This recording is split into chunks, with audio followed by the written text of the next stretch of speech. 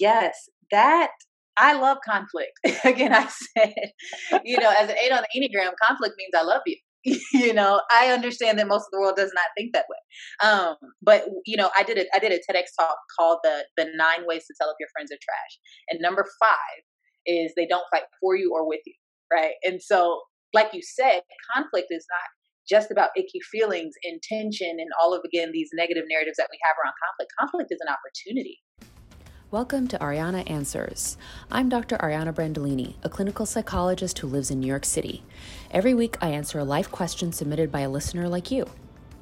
In the second season of my podcast, I want to unpack anxiety around situations in life we find ourselves in. Each episode will have 2 parts. One where I break down the situational anxiety we experience, and the other where I have an expert in the field give us some advice. Would you like your question answered? Head over to the description of this video to submit. Now, let's jump into this week's episode.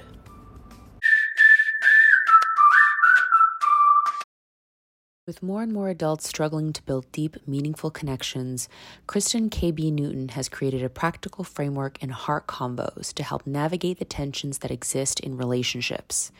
KB looks forward to having the conversations that matter with you, as she has with many others who become members, coaching students, and challenge participants. So many have learned the framework and are having their own heart convos and are finding deep, meaningful connections successfully. I am so excited for you to hear what this woman has to say. KB has tapped into an area of life that is so important, but so often neglected, namely our friendships. And she does so with honesty and humor. I'm so excited to have you on the show because your message about fostering healthy friendships is as important as it is rare. We don't hear this very often. So why don't you tell us a little bit about your story and basically how you got here?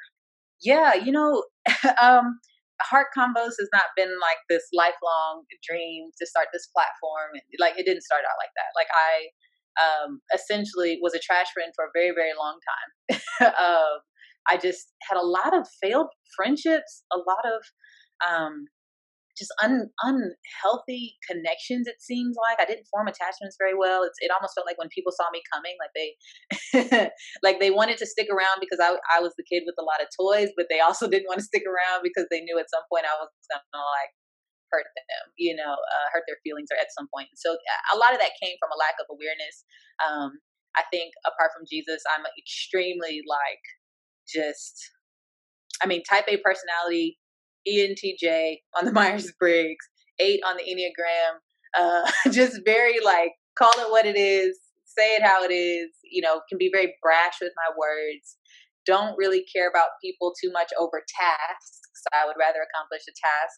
I'm also a military brat, so I have attachment issues in general because, the narrative that formed very early in my life was that nothing lasts forever because you just move every 3 years. It's like these people are here and then they're not here. And so all of those things have come together to create a beautiful picture of perfect chaos, it feels like. That is my life some days.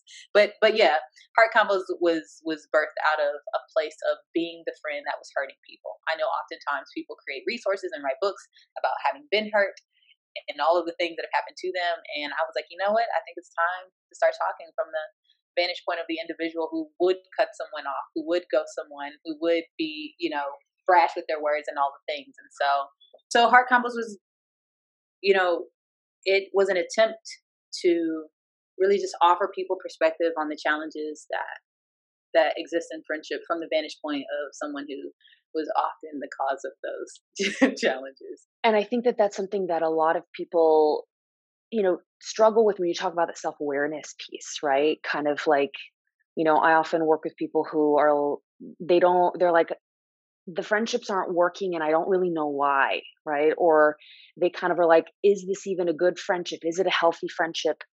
How do I know? So in terms of your own journey of getting to a place where you started to recognize maybe, you mentioned, did you say trash friend, right? I love that.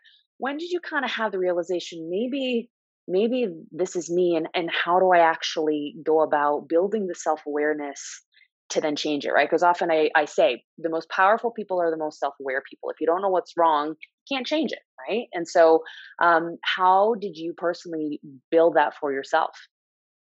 Yeah. Community. None of it happened in isolation. None of it. I know a lot of people right now, think that they have to kind of go get themselves together first and then come back. But what I have found, at least to be true for myself, is that if I'm doing the work in any area and I don't have real time, real life opportunities to practice what I'm learning, then it doesn't ever actually become like wisdom for how I should engage and interact. Does that make sense? It just becomes knowledge. It's just information. And I think a lot of people think that learning is just literally acquiring information. And it's like, no, the purpose of learning is mastery. Like the purpose of learning is to get to the point where you've not only acquired this information, right, but you developed it into a skill that you're using day in and day out. So none of my growth and my awareness came in isolation. It came from failing time and time again, being in communities of people that were forgiving, that were willing to let me fail forward, that that saw my potential and were willing to push me like towards my potential in situations that were uncomfortable, that I wasn't used to. It's like, hey, we're gonna have to talk about this. I don't want to talk about it, but we're gonna have to talk about this. So do you need some time? Like we can come back to it, but at some point we're gonna have to talk about this, right? Learning like how to verbally communicate my expectations. I think that's a huge miss in friendships, that people just don't recognize that they have expectations, that their expectations are fine and valid to have, but can only play themselves out in a beneficial way when they are recognized, expressed, accepted by the other person, and then lived out. Right? And I call those real expectations. It's that acronym of recognized, expressed, accepted, and lived out. Right? And so there's that. And then boundaries. Henry Cloud is like my uncle that I never knew.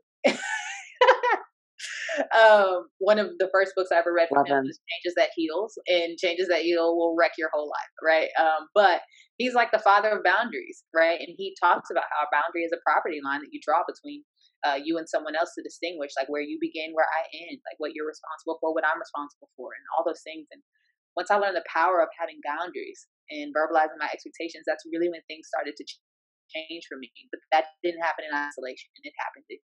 To help you navigate anxiety and become more mindful, I've created a 20-page workbook for you, completely free. You'll find journal prompts, exercises, and a wealth of information on how you can master anxiety and live a better life. Click the link in the description to download. As the whole not happening in isolation, I love that, right? A lot of times there's an overemphasis on different kinds of relationship that might not be friendships, right? There are things like your romantic partner, right? Everyone wants to be dating or married. And so that's sort of the main focus for family relationships, because can't really get rid of your family. I mean, you can, but they're always going to be your family, right? Whereas with friendships, it's this weird in between thing where there isn't like a finite like end date, right? With romantic relationships, you kind of know, okay, like we're in this until we're not. And so, even when I think a lot of people out of anxiety will even avoid maybe community, right? When you say like, I needed people to actually reflect this back to me. And so I know a lot of people that I work with, they're very anxious. And so they kind of spiral into shame if they were to be given any feedback, right? And so it's really hard. But as you say, if we don't practice, even in friend relationships, we can't actually improve in other relationships as well, right? So it's so important to do that in friendships. I know you coach people, you work with people. So, have you ever experienced people who have that kind of anxiety, who want to run away, right, and avoid because of that conflict piece, and actually having someone be a mirror because they're so scared of what the feedback's going to be? And then how do you kind of help them overcome that to then approach? If anxiety can be caused, right, by focusing kind of on these outcomes, these negative outcomes, but getting fixated on them. Like oftentimes when we find ourselves in an anxious place, it's because we are fixated on an outcome we do not want to see. And in that, in its most basic level, a lot of what I teach in my coaching programs is, one, you're teaching people to look into their mirror. Right? It's like, hey, you got to look into your mirror and be able to make sense of you, because attachment research does show us, like 90 years worth of attachment research shows us that the people who can make deep, meaningful connections and form healthy attachments are those who can like make deep, meaningful connections with themselves and attach healthily to themselves, right? So it's like we got to start first with you, like looking into your mirror. I don't know that we always find that as the starting point. It's always kind of like the other person needs to fix this and then we will be okay.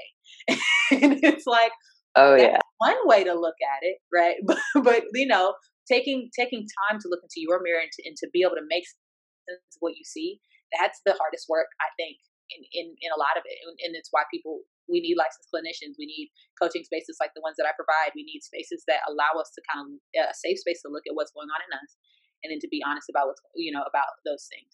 And so we also need to be taught how to only expect the outcomes that we desire. You get what I mean? Like, it's one thing to be honest about what we're apprehensive about and all those kinds of things, but if you're going to have an expectation about anything, it might as well be about the outcome that you want versus like fixating on an outcome that you don't want, which again is only going to create anxiety, which then leads to doubt and apprehension and will limit you from leaning in and acting. I always tell people that, and I actually learned this from a mentor of mine, that, the focus in your head creates a feeling in your heart, which then creates a function in your hands, right? So if that's how it works on all levels, it starts with what we're thinking, all right? Another mentor of mine always says that, hey, your destiny begins with the fantasy of your thoughts. You have got to be aware of what you're thinking about, because that thinking is then impacting your emotions, which then is impacting your feelings and your ideas and your beliefs and your perspective and your values. And like, it just trickles on. And those are the things that make us who we are. So again, you got to be able to make sense of that. Something you said about shame, though, that I just, again, on a very surface level has helped me. When I find myself falling into shame, I'm essentially telling myself that I should have already mastered everything. Somebody told me that was the best acronym for shame that they had ever, heard. Like, I should have already mastered everything. And when I put that pressure on me, then I'm like, oh, I can't do it. The other thing is that, God, and again, this is my perspective, agree or don't agree about the origin is up to you. But I think emotions have a purpose, and they were something that God has given us to communicate things to ourselves. And so what's the purpose of shame then? Like, if all emotions are good inherently, then what's the purpose of shame, right? Because we oftentimes like to just give shame a bad rap and like, there's no place for shame in our life. And I'm like, well, I think shame has a purpose, right? And what's the purpose? Well, I think shame is an emotion that communicates to us that we have a human limitation, like that we are limited.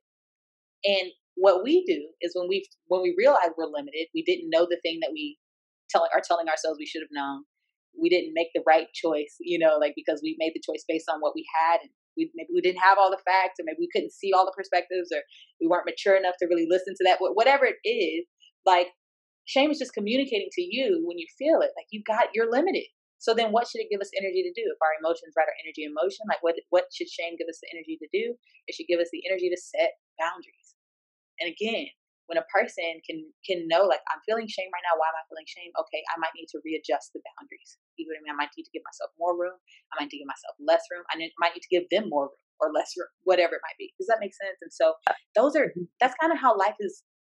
Just some of the lessons I've been learning as I've gone. Just understanding, like, I got to be able to make sense of my thoughts and be aware of them. I also need to be able to make sense of how I'm feeling and understand, like, that I don't have to shame myself for feeling how I'm feeling or dismiss how I'm feeling. Because for me, I'm just like the suppressor. I'm like, I'm feeling it, but I don't want to feel it. So therefore it does not exist. And that has not helped me at all. And so I hope that answered your question. I kind of went on a rabbit trail. Yeah, I love it, because I think the whole thought thing is so that I talk about this ad infinitum. Like, people like roll their eyes. They're like, I know. But our thoughts are our reality. Right. And it just because you think something doesn't mean it's actually true. And so, and our thoughts, exactly. And thoughts are also habits of thinking, right? There's a reason why we have certain muscles that are really flexed and really strong. And so, a lot of what I do, and I'm sure what you do a lot with your clients, right? You kind of, what are those patterns of automatic thinking? And how do you actually take a beat to be like, wait a minute, I'm doing that thing again that is creating that feeling that then is creating that behavior that is just going to do the same outcome. If I want a different outcome, maybe I actually have to choose a different thought to think. And it's not about rainbows and sunshine, because that's not realistic, right? But it's about what is actually maybe a more helpful thing to think. Is this thought true? Is this thought helpful? That's what I talk about a lot. So I love that thought piece. And I also love that you brought up boundaries, because I think, even in friendship, there's sort of this inherent idea that, like, oh, friendship should be so easy, and you just like can share everything and do all the things and want to be with each other all the time, and you have to be unconditionally supportive and blah, blah, blah, blah, blah, blah. And it just, and then people, no wonder things fall apart and they just, so in terms of boundaries, what have you found? What does that mean? And in terms of in relationships and friendships, what do you think are kind of healthy boundaries in relationships? I know you can't get into everything, but what are some things that you see a lot of that you kind of coach people through? Yeah, when it comes to friendship, everybody's wondering if they should or shouldn't. That's the big thing about friendship. It's kind of like we have in our mind a framework for how romantic relationships are supposed to work, and even that I think sometimes gets people in trouble because I'm like, well, maybe not, I don't know. But in friendship, really, no one has a framework. There's no book, there's no guideline, there's no nothing. They're not having conferences on friendship. Well, until now, because I'm about to make a huge announcement about a live event that I'm having in the spring. But that's so exciting. Listen, and you're the first official platform that has this announcement. So whenever this leaks out, I would have made the announcement to the public. Honored. Oh, I'm so honored. Listen, I'm super excited about it because it's a gap in Christian spaces and regular spaces. Like, I'm like, who's just calling people together to talk about friendship? No one. So let's do it, right? And so I think everybody's asking the question, like, should friendship take all of this?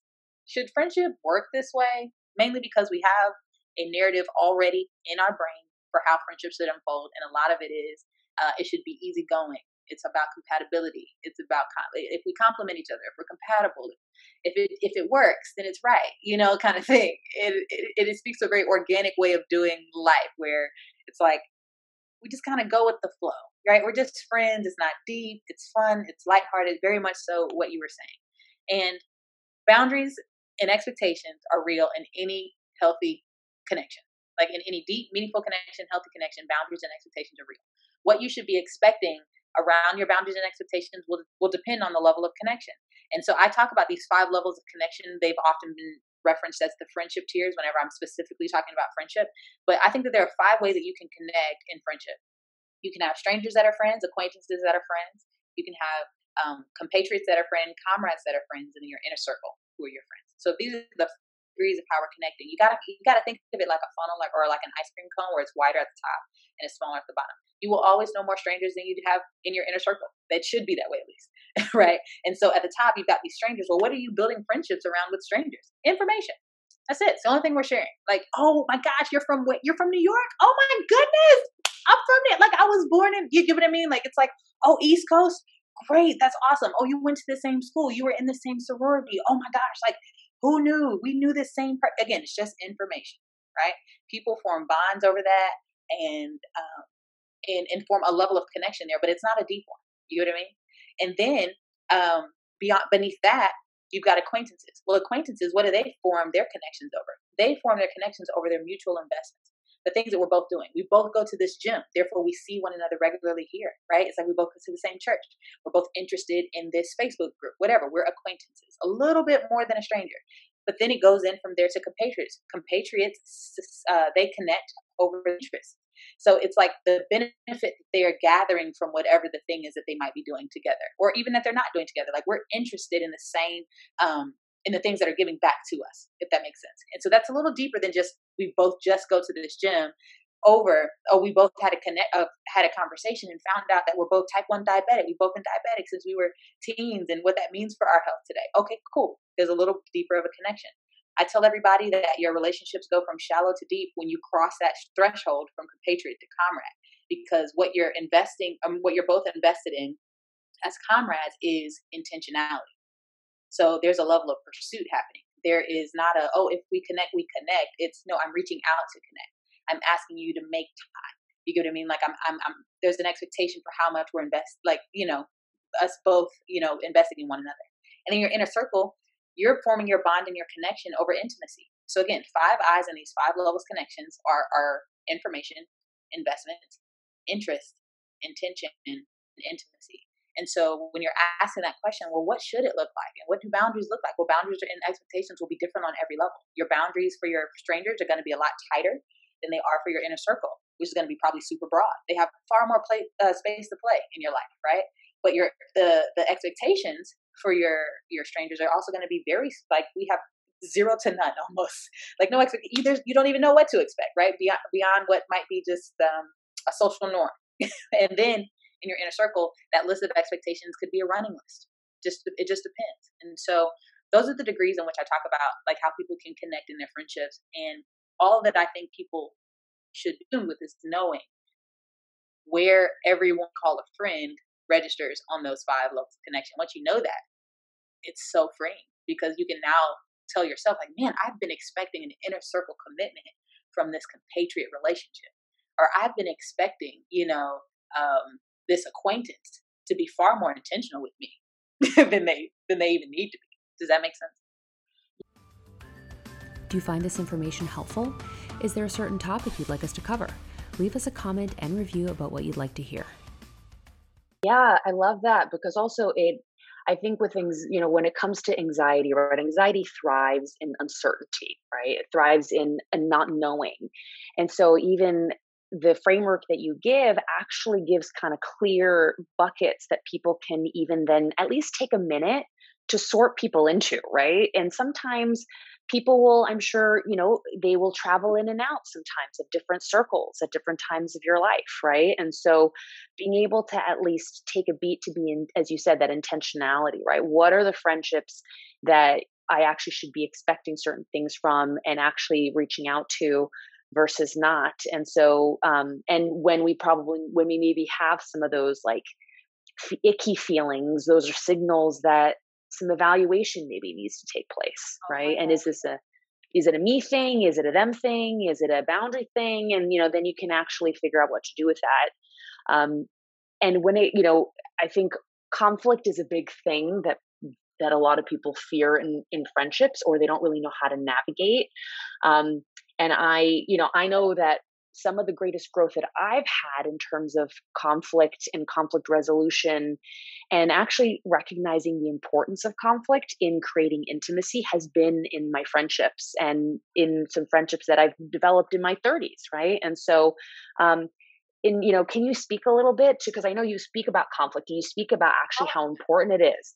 So can you tell us a little bit about why is conflict important in friendships? Why is it not terminal, right? Why should we not write someone off when they're like a jerk and when we have a fight or whatever? What do you think about all that?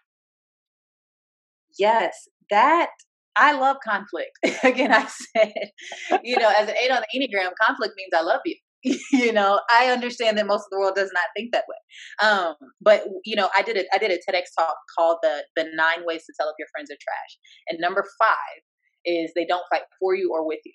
Right. And so, like you said, conflict is not just about icky feelings and tension and all of, again, these negative narratives that we have around conflict. Conflict is an opportunity. Disruption is an opportunity. Disturbance is an opportunity. Right.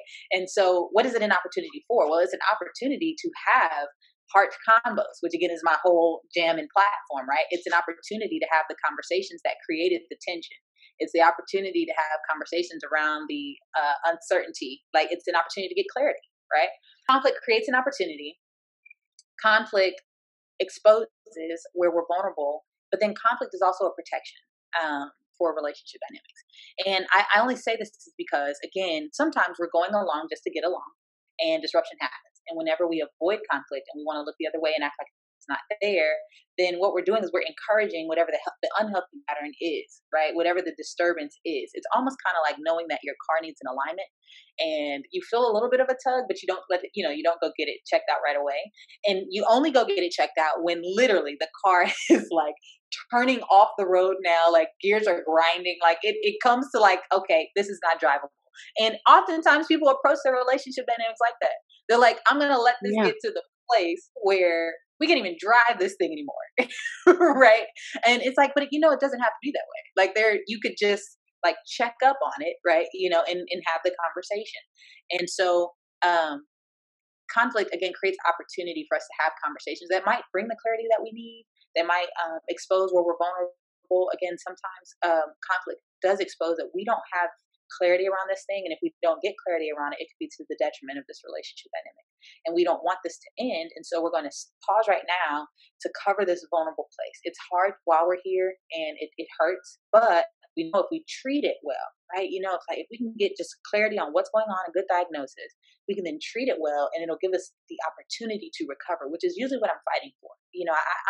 I'm not often going to tell people like from just first glance, oh yeah, you should end that friendship. Like that's just not acceptable. Like I'm always going to think like, is there opportunity for recovery? And recovery doesn't always mean the relationship will be restored to its first place, or even the sweetest place that it was, but can restoration be brought together in some space? And so that's kind of my perspective around conflict. And I think they think about conflict is like the boogeyman.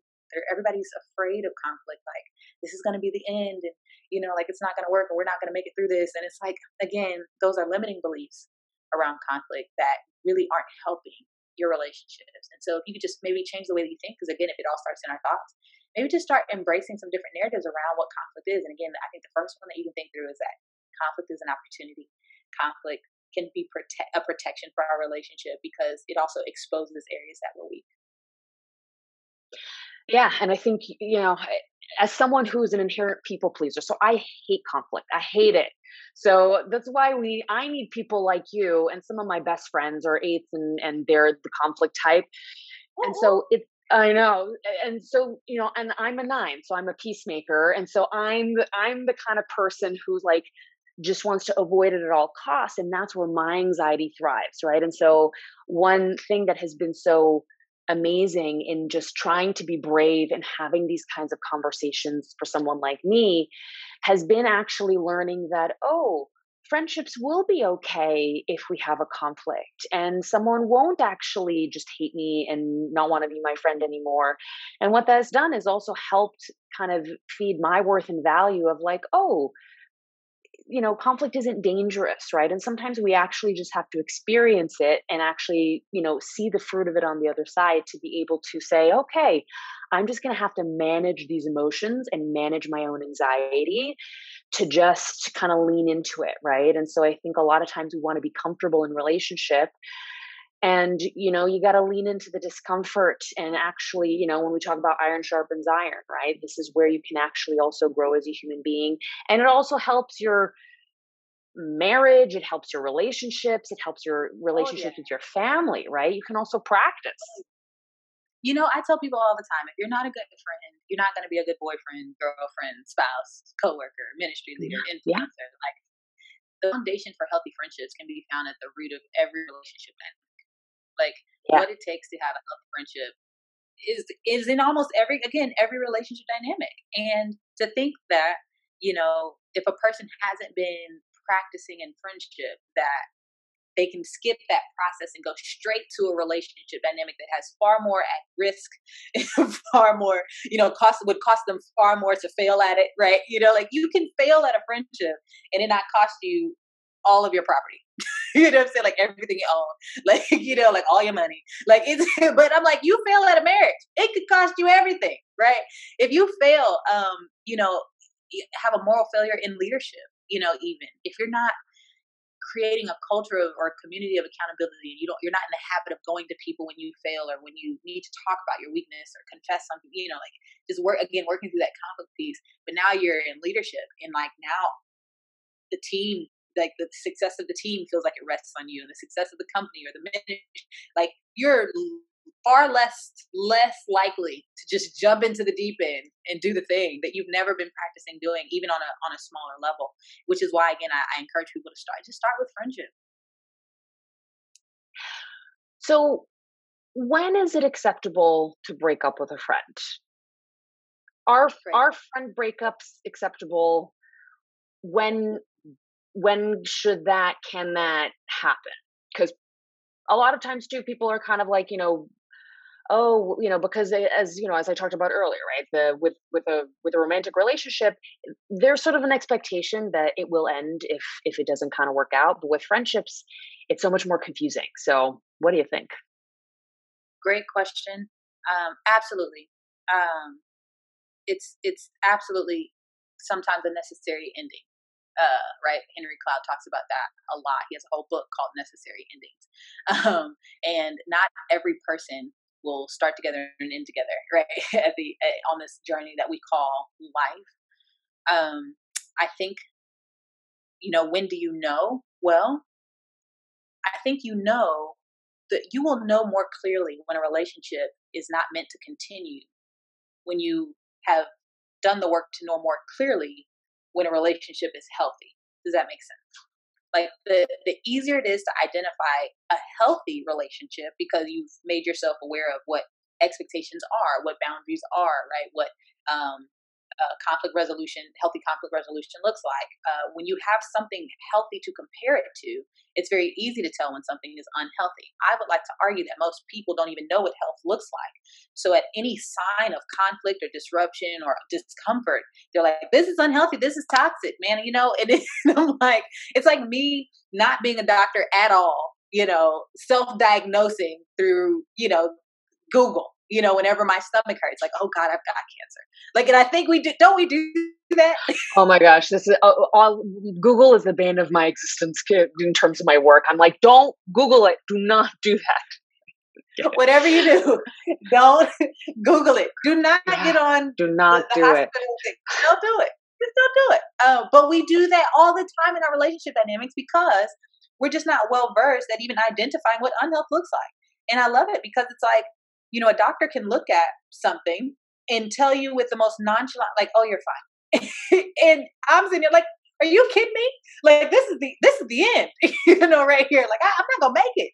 Like, you're fine. You should probably go home and take a nap.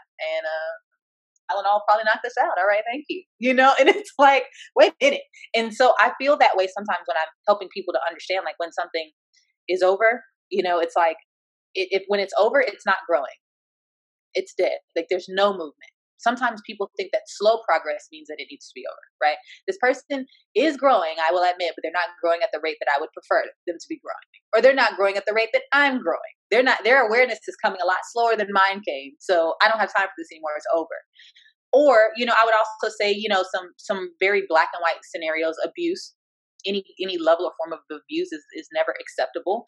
You have no level of expectation, like accountability to your abuser or to someone. So if we kind of set that to the side and just say that there's no excuse or exception for abuse, I would say that. Would you like me to read your letter? Click on the description of this video to submit your question. If you are being intentional and the other person has refused to be, like if they have said, I'm not willing to have the conversation, I'm not willing to grow, I don't want to deal with this, and I mean it's showing no sign again of a willingness to grow or awareness to change, then yeah, I would say that the relationship can't go anywhere. Does that make sense? Because if you think about how we all grow, we all start at unconscious ignorance where we don't even know that we don't know. And then some type of awareness happens. I don't know. It could be a life experience. We went and heard a talk, or we were at church, or we had a dream, or whatever. And just one day, like the things that we were completely blind to, or we're not blind to anymore. We're like, oh my gosh, I do this, right? Like we finally admit it. Well, that moves us from unconscious ignorance to conscious ignorance. So now we know that we don't know, and that's the hardest. It's the hardest place to be in a relationship dynamic where the person is like not even aware of their stuff. Right? Yeah. That's where I was for so long. And I'm sure I stressed a lot of people out. It's like, you don't even see that you do this, right? I'm just unconsciously ignorant. But when awareness comes and you move from unconscious ignorance to at least conscious ignorance, you just praise God, because that's the hardest move on the growth process, I think. And so then a person is now consciously ignorant. They have a decision to make, right? Awareness brought them into this place, but now a decision will move them from this place because they go from consciously ignorant to consciously competent. What does that mean? That just means that they know now that they have to decide to work on this, decide to educate themselves about this, decide to put in something in the ground, to start planting new seeds if they want to see different fruit. They have to start, putting forth some effort if they want to see results, right? They make the decision over and over again until they reach conscious competence. But the goal is not even conscious competence. In the growth process, the goal is unconscious competence, where, over time, that consistency moves you from being conscious about the things that you're aware of to now you're unconsciously competent about it. Kind of like tying your shoe. If I ask you to tie your shoe right now, blow bubble gum at the same time, and also probably yell at your kids, you could do it all.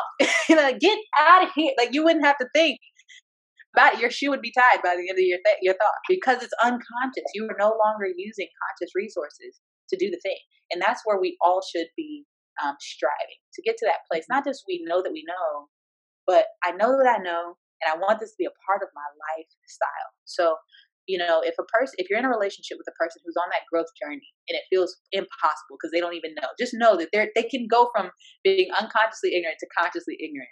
And that sometimes takes an awareness that you can't provide. And if for whatever reason you don't have the grace to walk with them in that season, and you know that about yourself, then don't. You know what I mean? But if you have the grace to walk with them and you just want to reset the expectations and boundaries while they're making that transition, then do that too, right? That could be the hope for the relationship. But again, a person who is like, I have no interest in fixing this, and you don't have the capacity to navigate that with them, then I would say that's a necessary ending. And so, KB, if people need help with this and they want to find you and find, the things that you talk about, your services, where can people find you? Yeah, if people want to follow me, if they want to find me, they can always on social media. It's heart_convos, so HEART_CONVOS. My website for all things me is heartconvos.com. I would say if you want some free content, if you're like, man, I like this girl and I wanna learn some more, I have at least 3 or 4 things that you can lean into that are free. Anything from free webinars to downloadable PDFs to mini video series. Like there's a ton of stuff in the link tree in my bio for Instagram and TikTok. If you just kind of know, like, man, I would love to just connect with her, in a more intentional way, then I have a challenge that I run for the most part every month. And it's a 5-day challenge called the Make Better Connections Challenge. And so it's like, hey, if you are like, I need to learn how to make better connections, then you want to do that. It's a 5-day commitment. It's an hour a day for the general admission, and it's 2 hours a day. If you're really about that life, then you get an hour of question and answer for the VIP ticket. And so you can sign up for that challenge. It's $97 for the general admission. It's $297 for the VIP. And that has proven itself to be probably one of the most life-changing things for people in my community. And then I have coaching programs and all those things, but really, I wouldn't even talk about that, because if you haven't taken the challenge yet, all of that would probably be too much. So I would say check into the Make Better Connections Challenge, and if you go to heartconvos.com, you can get information about that. Fantastic, KB. All of that is so good. So people go check it out. Thank you for being here today and all your wisdom.